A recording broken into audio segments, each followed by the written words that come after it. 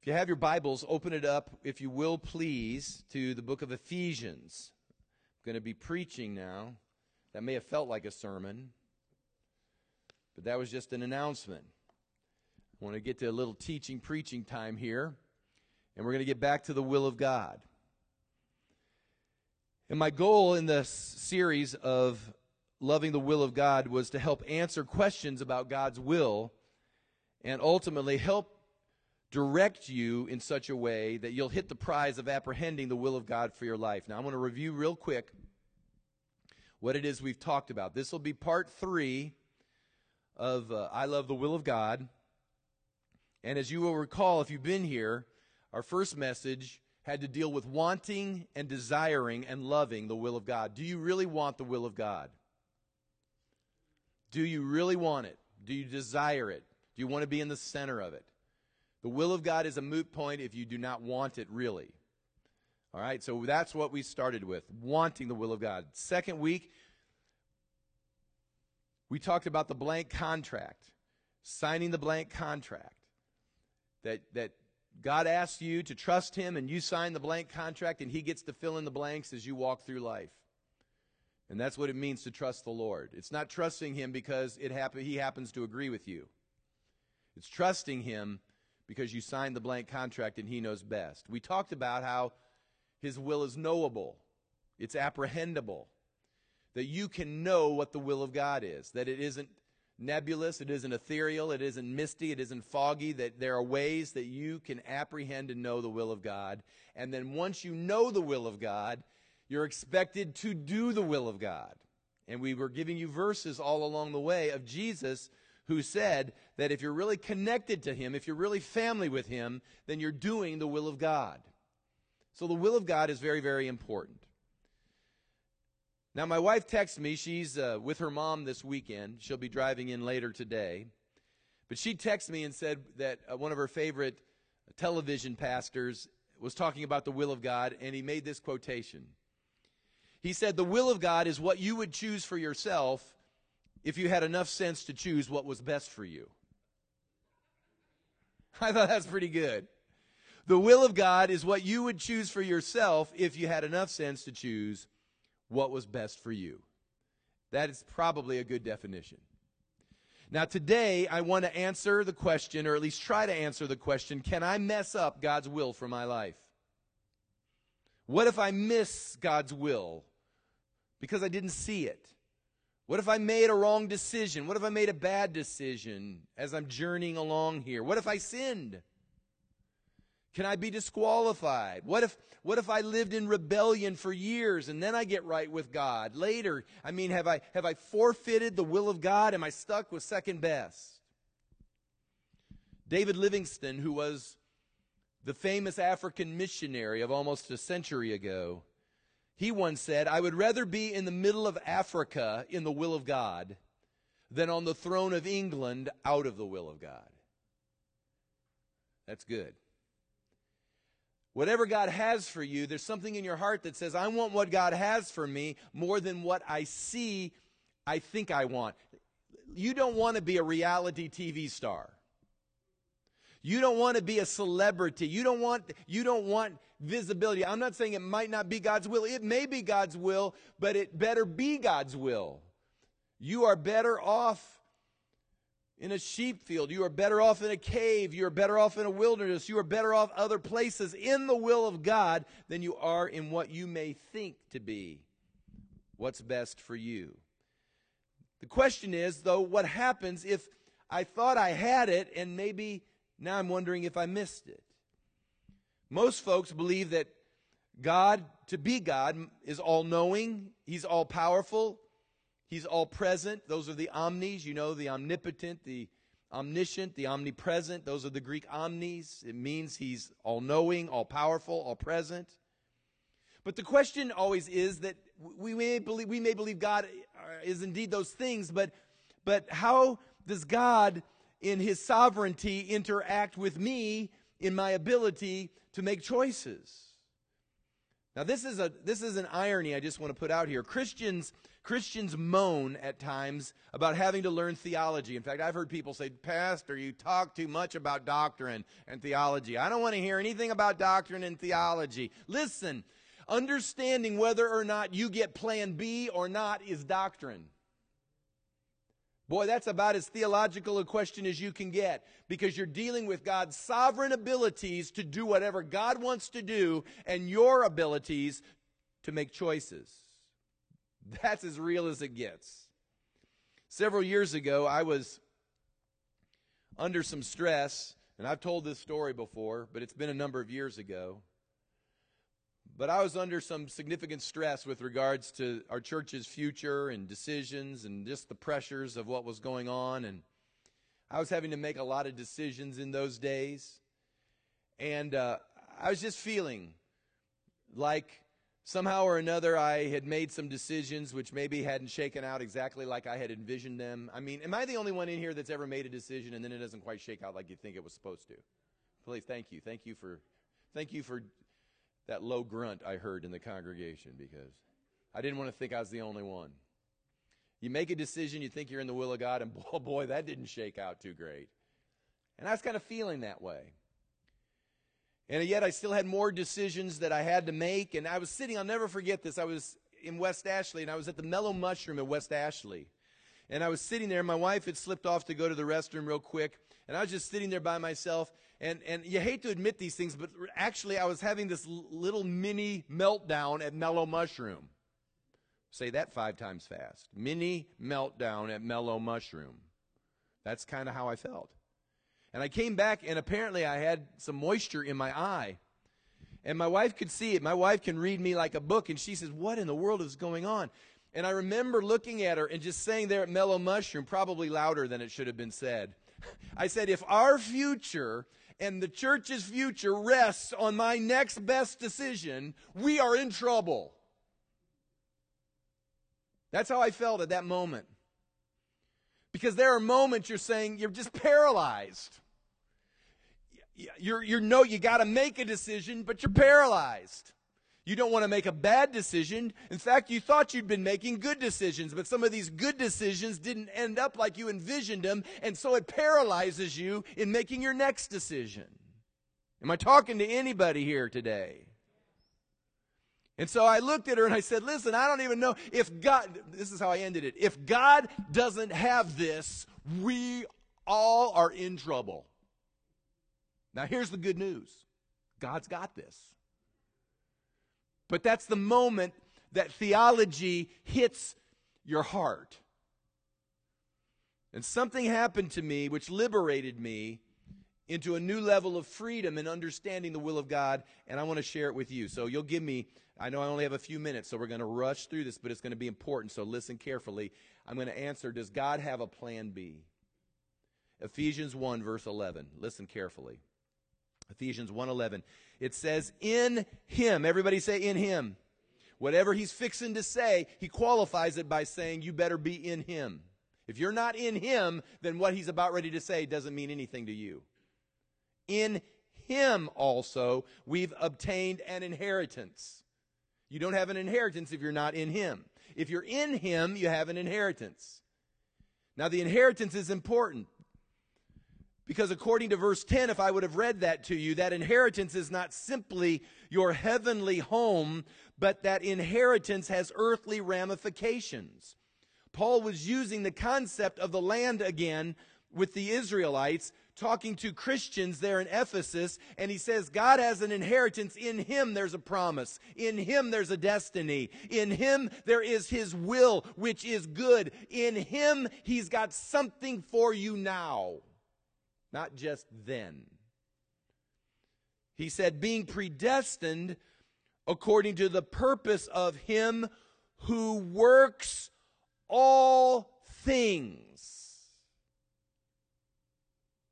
Isn't that a great word? God's working all things. What's He working all things for? To get you an inheritance. According to the counsel of His will, that we who first trusted in Christ should be to the praise of His glory. Does God have a plan B? Now, I began to study for this message, and I Googled the phrase, does God have a plan B? I was amazed that there's a lot of posts on this topic, but generally it's about 50-50. Some people think that, yes, there is a plan B if you mess up the original plan. Others said, no, there's no plan B because nothing can stop the plan of God, so every plan is plan A. And then there was one, which I sort of liked how they put it. He said, what looks to be like plan B in your life could in fact always have been God's plan A. As I began just to work all that through as what I believe and how I've come to understand the Scriptures, I've understood that the tension in this area is the tension between God's sovereign ability and your and my freedom in decision making. How does it all fit together? Because if you go too far one direction, it feels like you're nothing more than a puppet that God is sort of manipulating if God's just going to have his way and it doesn't matter what you do and you're just this puppet and he's the puppet master and he's just sort of manipulating everything around you. But the other way is that conceivably you could be so radically free that you could even snag God, because he doesn't even know what you're going to do next. So you understand there's problems on both sides of this spectrum. So as I began to chew on it all, I centered my thoughts on the question of Jesus and the cross. Was the cross plan B? Was it God's original intent for his son to die? I mean, when he created Adam and Eve, did he create Adam and Eve to live in harmony in the garden and all of these things, and they just botched up the original plan of God, and so God created this plan B to redeem all of fallen humanity? Well, for me, I came to the conclusion that the cross was not plan B, because in the very midst of the fall, the Lord speaks, and there is a messianic prophecy about the seed of the woman bruising the serpent's head. So God had a plan instantly ready for this moment, and what looked to be a detour in the garden became a setup for redemption. Now keep that in mind, because that leads us to this foundational concept. I want to read it out of Isaiah 14 and 27. Isaiah 14 and 27. Remember, this is about his plans and purposes, not your plans. We're not talking about you getting what you want. We're talking about God doing what he wants. Isaiah 14 says, "For the Lord of hosts has purposed, and who will annul it? His hand is stretched out, and who will turn it back?" Hear me, nothing can stop God's will. However, your obedience will determine your participation in God's will. Did you follow that? God's will cannot be stopped, but your obedience will determine your participation. God has a will. You say, does God have a will for my life? He sure does have a will for your life, but here's the key. It's his will, not your will. And if you decide that you want to go off and do your thing, it doesn't stop his will. So your obedience will determine whether or not you get to participate in it. Now, it's interesting because I'm going to go through this rapidly. In the Scripture, Paul speaks of being disqualified. In 1 Corinthians 9:27, I'm not going to read it, but he talks about being disqualified. So apparently you can put yourself out of the will of God. Now, God's will was to reach the Gentiles. God's will was to scatter the gospel all through the earth. If Paul decided he didn't want that, he could be disqualified from that, but it didn't stop the will of God. Interesting, Moses was not allowed to enter into the land. He slapped a rock instead of spoke to a rock. And God said because of that, because he was misrepresented, the Lord was misrepresented, Moses couldn't go into the promised land. So apparently he was disqualified because he did not demonstrate appropriately what God wanted demonstrated in the midst of his people. And then finally, I thought David could not build the temple. It was reserved for Solomon. I believe in part that was due to the sin, the murder, and the deception that revolved around his liaison with Bathsheba. So you see some instances within the Scripture where people may have had a greater greater achievement possibility within the will of God, but it didn't necessarily come to pass. My point is that God's will cannot be stopped by you. You can't stop the will of God, but it needs to remain a sacred and important thing because your level of participation in the will of God may indeed be modified if you determine that you're not going to walk obediently.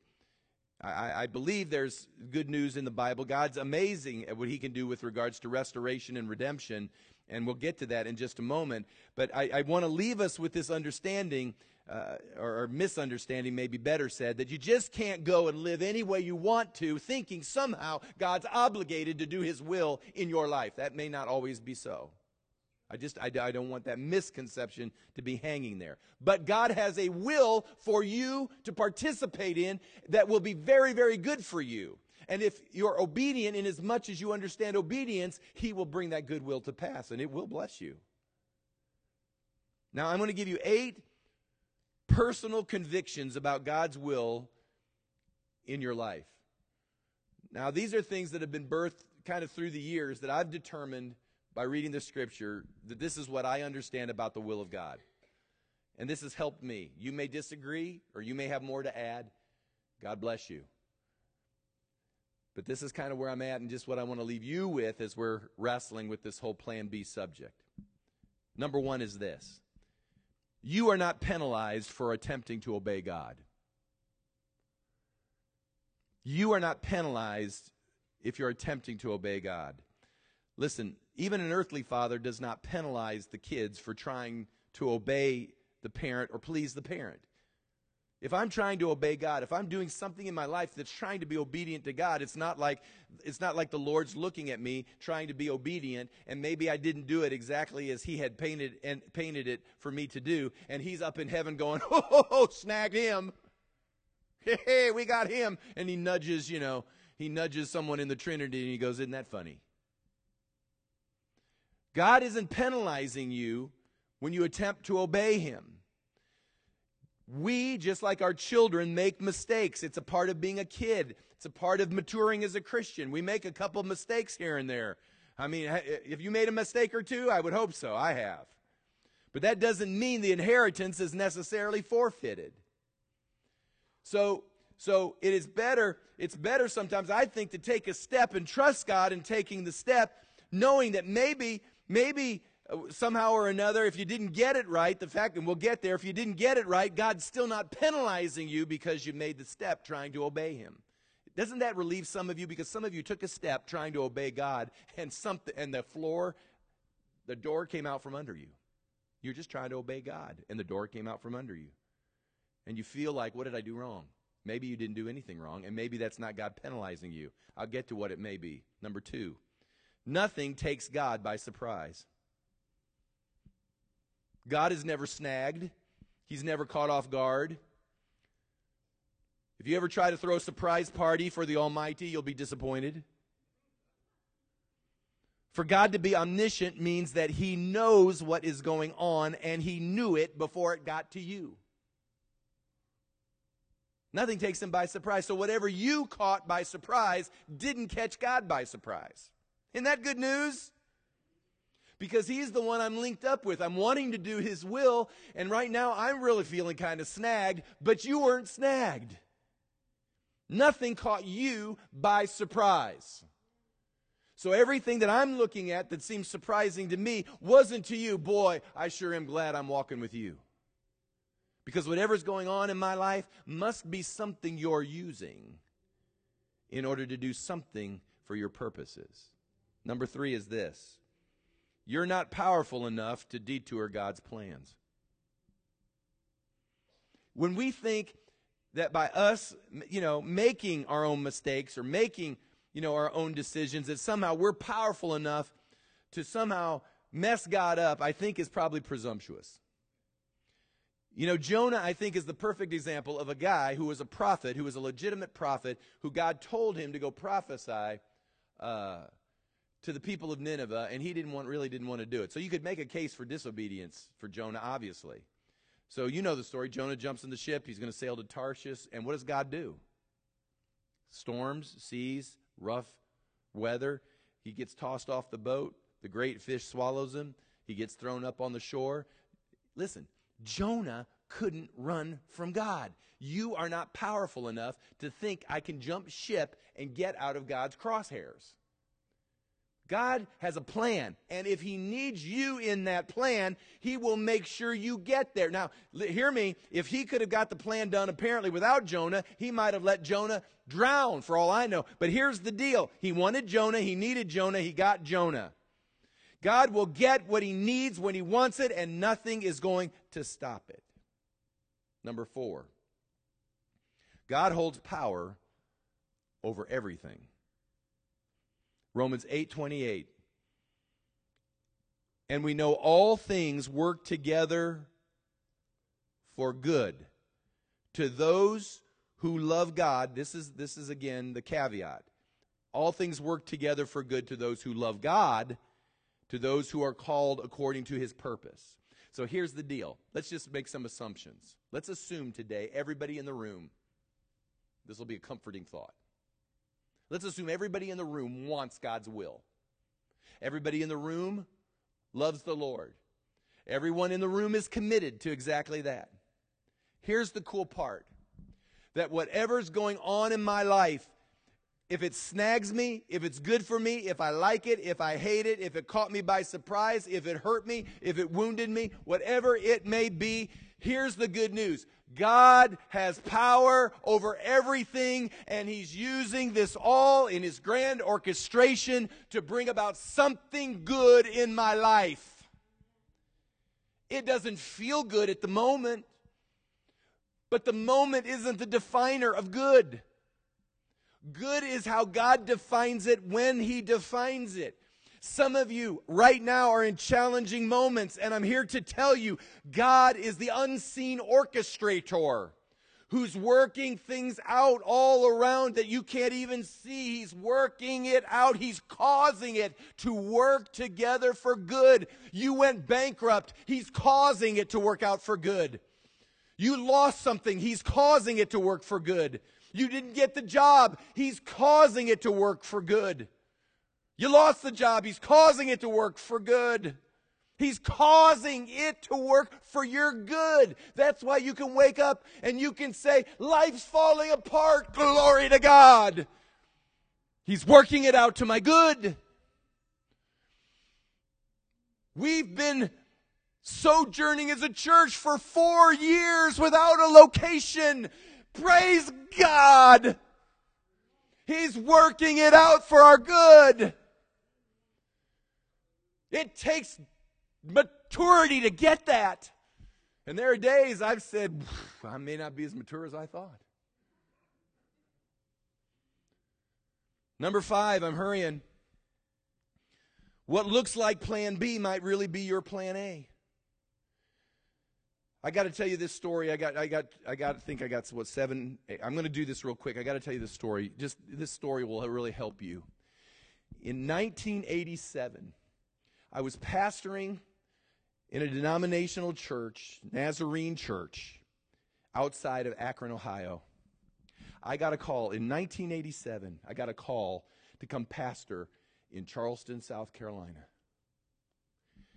Just down the road, you'll see a church. It used to be called St. Andrew's Church of the Nazarene. It's now called Sea Harvest International or International. It's just 2 blocks down the road. You'll see it right there on the corner. I was called in 1987 to come pastor that church. Now, I can tell you all the spiritual things I said as to why that wasn't the will of God. But a big historical denominational church came open for me in Oakland, California. Big church, important people, stepping stone, church in California. That must be the will of God. That can't be the will of God. I went to California. Now hear me. I've told this story before. I wasn't in California 6 weeks before my wife and I looked at each other and we said, we have made the mistake of our life. And I spent nearly 2 years there. But while I was there, I was baptized with the Holy Spirit. Even though I'm not sure that was the decision I needed to make. Now, I may have thought I was obeying God. I think now that I look back, there were probably some not so pure motives probably running through me that I couldn't see at the time. But I went to California. And then out in California, her dad got in an automobile accident. So we moved to Spartanburg in 1989. We stayed there 7-8 years. Came down here in 1997. All of this has taken place until finally, almost 2 years ago, we were able to do our mobile worship here at the International Church of God, which is 2 blocks from the place God called me to be at in 1987. Now, this is what I started to think. Maybe my walking around could have been solved if I would have just heard him a little bit better in 1987. Are you following me? But how many of you know, if God wanted me in Charleston in 1987, and I was still doing whatever I was doing all that time, how many of you know that God will get you where He wants you to be? Just 2 blocks away. Isn't that interesting? You don't realize how much of your life may be like that. That here you are, and you're making decisions, not realizing that God's saying, I want you here, and you keep walking away from it, but I'm going to let you walk until I can finally get you walk. I'm going to get you back here. And you don't even realize that what looked like plan B, God's working in your life, doing things in your life, and it really was your plan A all along. Number 6, God knows your outcome before it even starts. You can read Isaiah 46 and 10. I have to rush on, but Isaiah 46 verse 10 talks about God knowing outcomes from the very beginning. Number 7, it's another good one. God can redeem and restore whatever has been lost and broken. Isn't that good? This is kind of how I view the will of God. He's like this divine GPS. Have you ever had your GPS and you're heading towards your location and you're going towards your location, but even with the GPS you miss your location? And that lady's voice comes on. Isn't it interesting? It's always a lady's voice. Maybe there's a man's voice in there that you can reprogram it to, but the lady comes on the GPS and it says recalculating exactly. And you might have gone by the turn, and maybe you went by another turn, but it keeps recalculating you until you finally make the turn that gets you back to the place you're supposed to be. Listen to me, that you may have made some wrong turns, but God can get you back, just like that GPS, back to the place you're supposed to be. He can restore the years. He can redeem the situation. He can recalculate your life and get you back. And then finally, number 8, you're being directed by God whether you recognize it or not. Now, I want to read these. It says in Psalm 37, verse 23, it says, the steps of a good man or woman are ordered by the Lord, and He delights in his way. Though he fall, he shall not be utterly cast down, for the Lord upholds him with His hand. Proverbs 16:9 says that a man's heart plans his way, but the Lord directs his steps. Listen, this helps me. It helps me to know that when I'm making decisions or when I'm looking at life and I'm trying to do my best to do God's will and I'm looking at things, here's what gives me that rest or that peace, and it's this, that whether I feel it or not, God is directing my steps. He's orchestrating me. It's just like with a flight cancellation. You may be up at the desk and you may not get to ride the plane you hope to, but He's going to get a plane for you. And He's going to get you to the place you need to be. You know, we've been in an unorthodox time period.